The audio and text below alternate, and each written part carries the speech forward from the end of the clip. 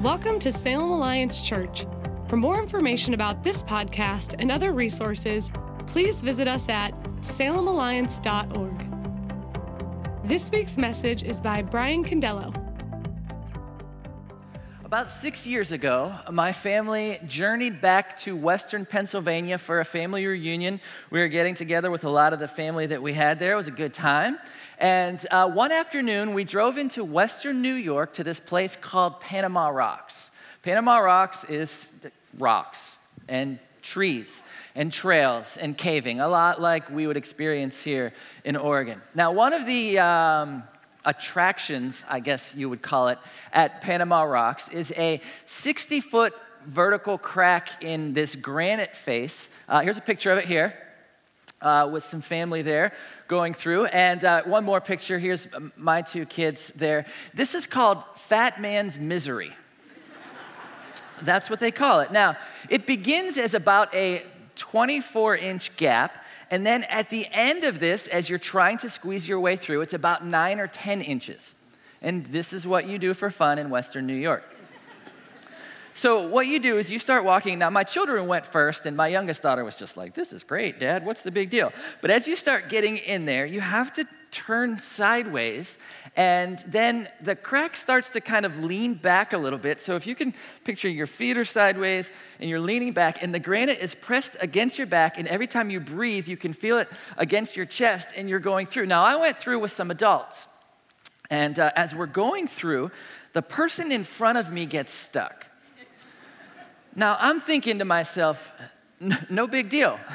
Sorry, but we'll just back out of here and we'll keep going. But the person behind me was both overly ambitious and underly spatially aware, and they got stuck. So here I am in Fat Man's Misery, at this point where it's pressing here and it's pressing here, and I'm just stuck and I cannot move. I got people on both sides, and I don't usually think of myself as being claustrophobic until I get into tight spaces. And then I find out I'm really claustrophobic. And I'm trying to think, how in the world am I gonna get out of this? Can I like Spider-Man crawl somehow over the top of the person there? Or how long do I have to wait until one of these two like sweats it out? I don't know what's gonna happen, but I'm stuck. And I'm thinking, I did this to myself. I made this choice. I thought, oh, this would be a great idea. I can do this. And yes, other people added to my misery, but I'm stuck and it's pressing against me and I'm trying to go to my happy place. But no matter how much I think about that, I'm having trouble breathing at this point. And I'm having trouble even breathing telling this story because just this, oh. And what do you do in those moments? Because life gets like that, doesn't it? Sometimes we make choices aided by the people around us, and we get into positions where we get stuck. And no matter how much we want that to go away, and no matter how much we try and avoid it, it's just always right there in front of us. And so how do we get unstuck? How do we deal with those circumstances? We're continuing on in a series called Stuck. And it's because in our lives, we get stuck. Maybe some people get stuck a little bit, and some people seem to always be stuck. But how do we then find our way out of the maze of our stuckness? So we're taking a look at the 12 steps. And we're taking a look at how the 12 steps are biblical steps and how we can use them to gain progress, to get progress in our lives. Now, I want to remind us that we are not actually working the 12 steps. This is an overview of the 12 steps. It's a 4-week series. We're dipping our toes into a very deep pool. But hopefully at some point along the line, we'll find a connection with some of these, and maybe it's where we are in the journey, or maybe somewhere along the line we'll decide that we need to actually lean in and to join a group. But we shouldn't get to the end of this series and be like, whew, glad that's over with. 4 weeks of those steps was enough for me. I'm on the path to recovery. It's usually a process that takes a long, long time. So we looked several weeks ago that the steps can kind of be broken up into 4 different sections. Steps 1 to 3, peace with God. 4 to 7, peace with ourselves. 8 to 10, peace with others. And then 11 and 12, keeping the peace. And so this morning, we're going to be on the end of peace with ourselves. We're going to look at step 7. And the beginning of peace with others, we're going to look at steps 8 and 9. Because we want to be a people who are humble and honest and confessional. And we want to be a people that do not avoid self-examination. We actually initiate self-examination. And we want to be a people, we want to be a church that when we mess up and then we do things wrong, we're quick to confess and we're quick to make amends. We're quick to make it right. So we're going to dive into those this morning. And if you have your Bibles, we're going to be in Luke chapter 19. We're going to read a familiar story. If you want to grab a Bible out of the pew there, it's on page 872. If you want to pull up the YouVersion on your phone, as long as you promise not to be on social media, feel free to do that as well. Luke 19, starting in verse 1. Jesus entered Jericho and made his way through the town. There was a man there named Zacchaeus. He was the chief tax collector in the region, and he had become very rich. He tried to get a look at Jesus, but he was too short to see over the crowd. So he ran ahead and climbed a sycamore fig tree beside the road, for Jesus was going to pass that way. Now, if you're familiar with the New Testament, you know that there is some social baggage that comes along with being a tax collector. If you're unfamiliar with the New Testament, how do you feel about tax collectors? If that's your job, I apologize. But usually we don't get a warm, fuzzy feeling when we think about our taxes being collected. Tax collectors in the New Testament were their own special category of sinner. Matthew 18 speaks of pagans, it speaks of the ungodly, and tax collectors. And it doesn't list them together to differentiate the two. It lists them together because, there's the ungodly, and then below that, there's the tax collector. To a New Testament Jew, they were considered robbers. They couldn't go to the temple. They couldn't even tithe at the temple because their money was stolen. You see, to be a chief tax collector, what you would do is you would go to some Roman official and you would bid on that position. You would say, here's the deal. I can get you this amount of tax for this region. With the support of your military, I will get you this money. And if you had the best bid, they would say, okay, the job's yours. And this meant a couple things. First, it meant that you got to dictate your own salary, which if you could set your own salary, it'd probably be higher than what you're currently earning. You would be apt to give yourself a raise. And second, it meant you were in a position of power because you had the backing of military. Josephus, the Jewish historian, writes that one tax collector, not Zacchaeus, but a different guy who was the chief of a certain region, had 10 prominent citizens beheaded for not paying their taxes. And then he went in and confiscated all of their possessions. They had a bad reputation, but they were in a position of power. He was the chief and he was very rich, which meant he was good at his job, which meant he was efficient and organized and aggressive and in a position of power. And he was living lavishly. If you can picture him, he had the big house and the swimming pool and the servants and the convertible chariot that he rode around in. All chariots are convertible. I think. He had a hardtop chariot that he rode around in, and it was really cool. And yet, something was missing, right? And we see that because of his seeking. His self-sufficiency wasn't meeting some deep need that he had in his life.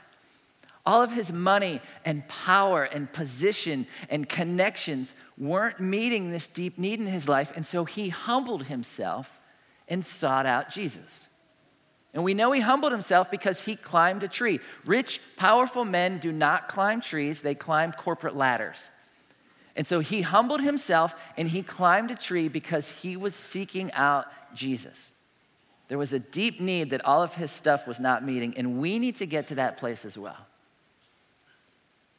We need to get to that exact same place when we realize that our money or position or power or program or plan will never meet the deepest needs in our lives. All of those things that we've built around ourselves will never forgive our own sins. They will never bring restoration to the relationships that are broken, will never bring us peace. Only Jesus will. And so step 7 says this: we humbly ask God to remove our shortcomings. Step 7 is we've come to this place where we say, God, you are able and I am completely unable. And what I've learned that all of my striving and straining and serving has brought me nothing but exhaustion. And my self-help has been no help at all. And Jesus, you are the one that needs to restore me. You are the only one that can bring restoration, that can remove these things from my life. And that's why it says in 1 John 1:9, if we confess our sins to him, he is faithful and just to forgive us our sins and cleanse us from all wickedness. Jesus is the one that does the work, but we humble ourselves. If you were here last week, Steve was talking about steps 4, 5, and 6. And step 4 was we were making a list of the things in our lives, this inventory of our lives, of the ways that we wrestle and our shortcomings. And 5 and 6 were about this idea of wanting their removal, of coming to this place of saying, I just want these things to be out of my life. And he gave opportunity at the end of the service for you to write down some things and to come up actually and place them in this box as a symbol of saying, Jesus, I want you to do this in my life. But if you're like me, you might have walked past and picked them up on Monday morning again. We put them in Sunday, we pick them back up Monday because we go, you know what? I made this mess and I'm going to deal with it. And if your issue is control, you said to yourself, well, I've got 3 more ways to try to get rid of this thing. Or maybe your issue is perfectionism and you were like, I need one more shot at this. I can do this. I can do this on my own. Because self-sufficiency is our motto, it's our mantra, it's the American way. It's why all of us in this room loaded up our covered wagons and rode out on the Oregon Trail so we could homestead out here. Because we can do this thing ourselves. It's how we've been raised.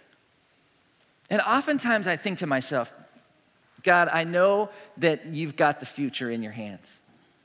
And God, I know that you can handle the world because the world is so big and I can't handle those things. But God, you're busy and if things are going to work out really the way I want them to work out, I'm going to hang on to a couple things. Like relationally, I'm going to hang on to some of these relationships because if you deal with it, it might not work exactly the way I want it to work out.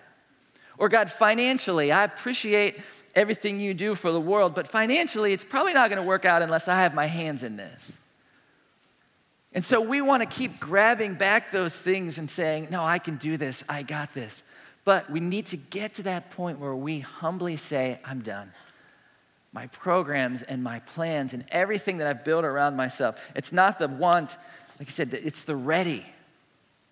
That's where we are at this step, where we humbly say, I cannot get unstuck on my own. I'm in here of my own choosing. And I'm stuck, and I desperately need your help. Now, humility is not self-deprecation. It's not self-criticism. And it's not seeing ourselves as unimportant or inadequate or lacking in value. Humility is seeing ourselves the way that God sees us. And so when we come to him humbly, we see ourselves as people who are dearly loved and yet prone to wander. Prone to grab things back and try and do them ourselves. But there should be no humiliation in humility. There should be no shame in that humility. When we come to Jesus humbly, he accepts us. Psalm 51:17 says it beautifully. It says, you will not reject a broken and repentant heart, O God.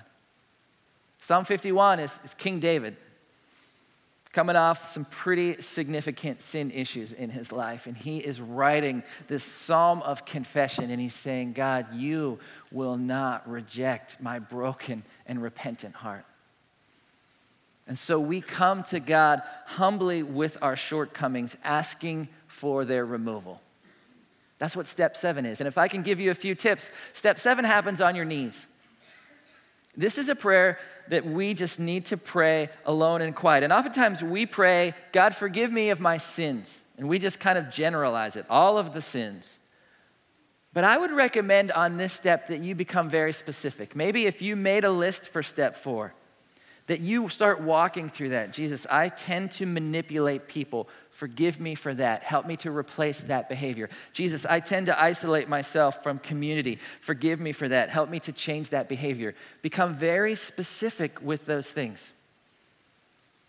And we're not just saying, okay, Jesus, forgive these sins because they're keeping me from reaching my goals. Jesus, forgive all of these things. I can't do it on my own. You can. And Jesus says, yes, I will forgive your sins. I will cleanse you. I will bring wholeness to your life. I will allow you to have peace with me and peace with yourself.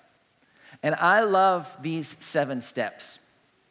And I sometimes wish this was a 7-step program. That we could just close in prayer right now and just be like, oh, that was great. Peace with God and peace with ourselves. Because as we make the transition, as step 7 bridges us to steps 8 and 9, I get crazy uncomfortable. Because this starts infringing on my life. Let's continue on in this story of Zacchaeus here. And we'll see that when he sought out Jesus, Jesus made some changes in his life. And what were those changes? What was the response? When Jesus came by, he looked up at Zacchaeus and he called him by name. Zacchaeus, he said, quick, come down. I must be a guest in your home today. Now, literally in the Greek, it means room and board. Guest, it means to lodge. Jesus wasn't just swinging by for brunch. He was going to stay with Zacchaeus for a little bit. They were going to do life together for a little bit. Zacchaeus quickly climbed down and took Jesus to his house in great excitement and joy. But the people were displeased. He has gone to be the guest of a notorious sinner, they grumbled. And I love this part too. I love that Jesus invites himself over. Jesus doesn't wait for the invitation. He's like, Zacchaeus, I'm coming to your house. It's going to be awesome.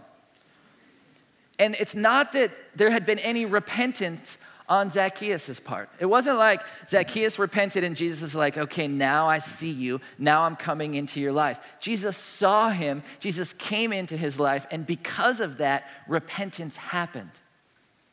It was the result of it. It wasn't that Zacchaeus did anything to merit this. It was Jesus' love that caused the change. Because we see in verse 8, Zacchaeus stood before the Lord and said, I will give half my wealth to the poor.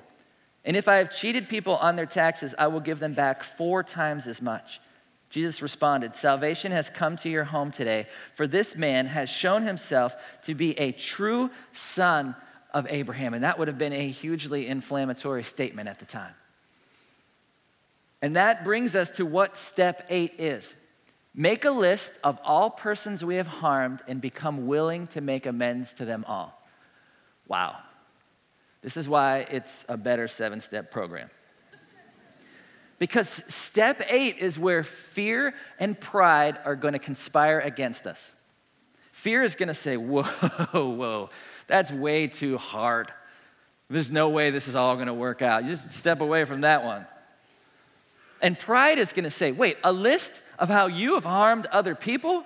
How about a list of how other people have harmed you? And we're going to want to launch in on that list first because it's infinitely easier for us to make a list of what other people have done to us than what we've done to them, because I tend to maximize the offenses of others in my life and minimize my own offenses. But this list is not a list of how other people have harmed us. This is not a list of people we don't like. It's not a list of people I would like to see changed. And so we need to avoid that temptation to minimize or to rationalize, or even to just avoid those situations altogether, like, that was no big deal, and let's let bygones be bygones. This is the step where we own our own stuff.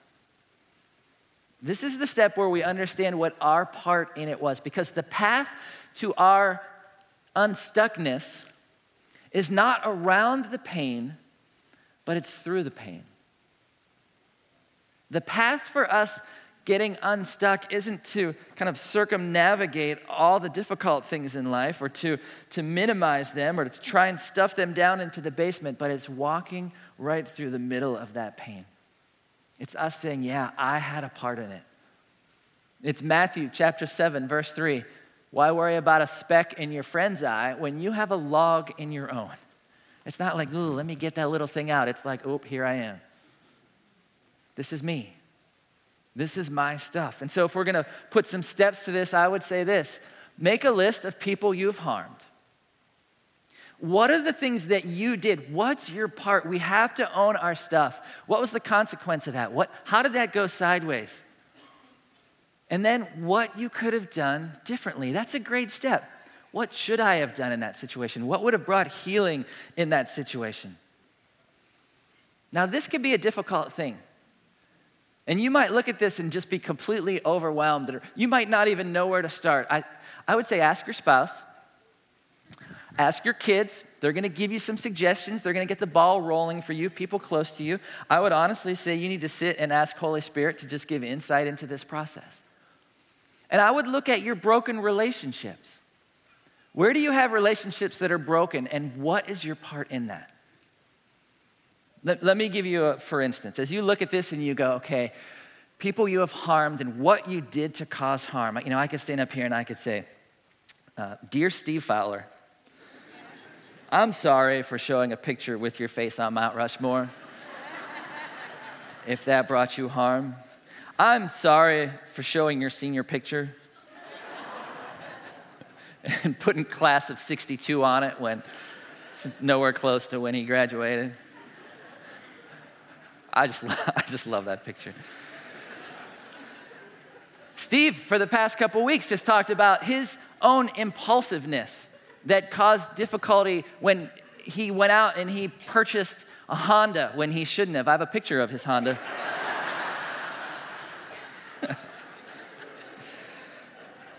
No, that's not what we're supposed to do.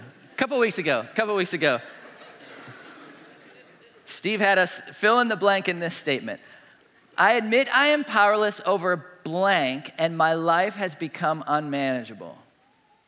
And we're all supposed to speak that out loud. And I mumbled it through, like most of you in this room. I admit that I am powerless over, and my life has become unmanageable. And after I got done with that statement, my wife said, what did you say? And I said pride and stubbornness. And she said, you're right. And it's true. It's true. My pride and my stubbornness has broken some relationships. My stubbornness in the fact that my plans, my programs oftentimes are more important than the people around me. And so I can stick to the plan above all else as I'm running over the people that I'm working with. Or my sarcasm, or as some people call it, scarcasm, has injured people. Where I would say I was only kidding, or even worse, I would push it back on them and say, can't you take a joke? It has broken relationships. And we need to come to the point where we're making that list, owning our own stuff, seeing what the consequences are and what we could have done differently. And the statement says to become willing to make amends. And that's important. Before we actually get to the next step, it's important to become willing. Part of that becoming willing is forgiveness. It's forgiveness because we know most conflict has two different people in that are causing that conflict. And we own our stuff, and there might be stuff from someone else. And so we forgive that person. Becoming willing is realizing that I'm going to need to spend some time praying about this over my own heart and about these circumstances and how I'm going to address these things. Becoming willing is also understanding that there are certain coping mechanisms that we have in our lives that we've just grown up with, things that we've used in our lives so that we can sustain ourselves and continue to move forward, but they have gotten us stuck. And if we're praying in step 7 to remove the shortcomings and trying to make amends in step 8, we're going to have to leave some of those coping mechanisms behind. And so this maybe control freak or manipulation or perfectionism or stubbornness, all these things we've used in our relationships, we're going to need to leave behind. And how are we going to fill that void? How are we going to walk differently moving forward? And so we need to become willing. We make a list of the people we've harmed, and we're willing to make amends. And then we get to this step of action. And look back at verse 8. It says, Zacchaeus stood before the Lord and said, I will give half my wealth to the poor. So many times in the Old Testament it says 10%. He's saying 50. And then he says, if I have cheated people on their taxes, I will give them back 4 times as much. Leviticus 6 says in the law, if you have cheated someone, you need to pay back what you've cheated them and 20%. He's saying 400%. He is going above and beyond. He's beginning this process of making amends. Step 9 then is this: make direct amends to such people wherever possible, except when to do so would injure them or others. And I love in this passage that Zacchaeus says this, and Jesus doesn't come along and say, Zacchaeus, that's too much. You're being way too generous. Let's back it off a little bit. Or he doesn't say, Zacchaeus, that's great, just tell me. You just need to confess to me and that'll be good. Or Zacchaeus, from this day forward, everything you did was in the past. From this day forward, let's try not to cheat too many people. No, when Zacchaeus makes this amazing declaration, Jesus says then, today salvation has come to your home. Today you are a true son of Abraham. Today you get to be part of the family and participate in that blessing. That's a big deal. That's a big step. You see, usually we want to confess our sins to God, not to other people, just to God. And we want to be done with it right there. We just want to confess our sins to God as a way to clear our conscience. But confession was never meant to only be a cure for our conscience. Confession was meant to change our hearts and to change our lives. But too often we use it like Tylenol. We just want to knock the edge off of our pain. We want to feel a little bit better knowing that Tylenol doesn't really get to the root of the issue. It doesn't heal the wound, but it relieves the pain a little bit. But confession is just the first step. It's confession, and then it's repentance, and then it's restitution, and then it's restoration. And confession is never offered in Scripture as a substitute for restitution and restoration. It's just the first part. But the others are so absolutely important. Look at Matthew chapter 5. Jesus says, if you are presenting a sacrifice at the altar in the temple, and you suddenly remember that someone has something against you, leave your sacrifice there at the altar, go and be reconciled to that person, then come offer your sacrifice to God. Now imagine how this would have hit the audience at the time. Wait a second. I walked all this way to the temple.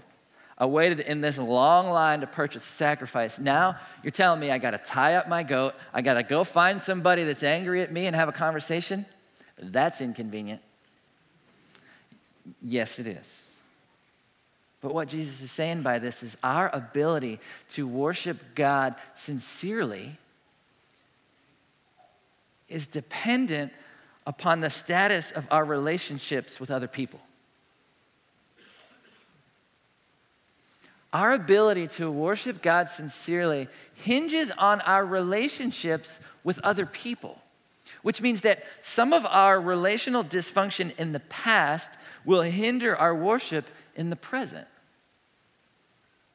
But we don't usually give that much weight to that relational dysfunction. We don't usually give that much weight to those broken relationships because my relationship with me and God, that's not affected by any of that. But in Matthew 5, it's saying it is. You know, we always fear the consequences of making amends. It's because we don't understand the consequences of concealment. You see, there are consequences to making amends. There are. It's difficult, and they're tangible, and they're immediate, and they affect a handful of people in our lives. But we don't understand necessarily the consequences of concealment, which means that they're not tangible all the time, but they affect most of our relationships, and they can last for a lifetime. Confession is just that first step.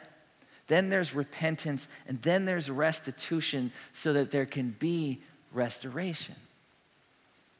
And so we need to be a people who begin that process of making amends. There are going to be people that you need to have a conversation with. There are going to be people that you need to go and apologize to.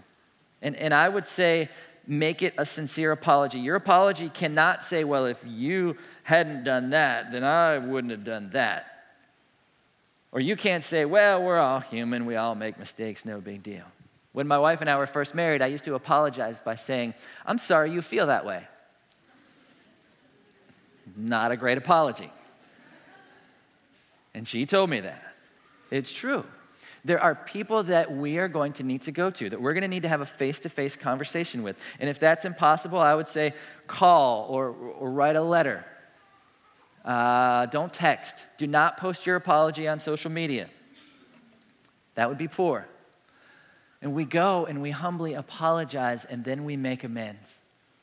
We make it right. Now, Zacchaeus' amends, it was financial. It was relational. And maybe as you look at this, you say, yeah, well, there's emotional wounds, and maybe there are some financial wounds, and maybe there are some spiritual wounds, and there's a bunch of different things that I might need to apologize for and bring healing for, but we need to be a people who make it right. Now, there is a caveat to this. The caveat is that sometimes an apology would injure another person. You see, we don't clear our own conscience by hurting someone else. Just a quick example. You would never go to someone and say, listen, I've been talking behind your back for years now. Really bad things. And they never had any idea. That would probably injure the relationship more than help the relationship. You need to be careful of that. But on the whole, there are lots and lots of people that we can go to, that we can begin this process. Now, we're a church that loves application. We do not just want to be hearers of the word, we want to be doers of the word. It's great that we know these stories and have this knowledge, but there's a lot of people in the New Testament that had a lot of knowledge. As a matter of fact, the people that knew most about the Old Testament and the law were the Pharisees. And Jesus didn't have really great things to say about them because they weren't living it out correctly. And we want to be a people that live out, that make application from God's word. But as I've been progressing through these steps, I'm overwhelmed, to be honest with you. We're in week 3, we're up to step 9, and I just feel like it's just washed over me so much that I don't know what it is that I should be doing at this point. So if there's one handle that I would ask you to take away from today, it's just this. I would say pick one person. Start with one. Pick one person. Make a plan. That's being thoughtful about it. Okay, this is somebody that is a broken relationship. How can I enter into this? Contact the person that's courageous and then make amends. Own your part, and what can you do to make it right? Salem Alliance is committed as a church to helping Salem be a city at peace with God. Imagine how the level of peace would rise in this city if we took this seriously. Imagine how the level of peace would rise in our families if we took this seriously. Imagine how it would be a domino effect if we did it and somebody else does it, and how that level of peace will rise. That's how we become true sons of Abraham. That's part of what it means to be in the family. We have the opportunity this morning to share as a family in communion, where we remember the sacrifice that Christ made to bring us this peace, to bring us this wholeness, to bring us this forgiveness. And maybe this communion time will be a great opportunity for you to practice step 7, where you humbly ask God to remove your shortcomings, where you ask for forgiveness and you participate in this act of communion. But maybe today you can think about a relationship that is broken. And I want you to think about what Matthew 5 said. If you have something against someone else, or someone else has something against you, to leave your sacrifice at the altar and make it right first. Maybe you don't take communion today. Maybe you pray through that relationship and work on that so that the next time you take communion, it'll be all the sweeter as we begin to practice this. Salem Alliance Church is a community of Jesus followers located in downtown Salem, Oregon, and we are passionate about our city being a city at peace with God. If you have a request that we could pray for, please email us at prayers@salemalliance.org. You can view today's entire service online at livestream.com/Salem Alliance.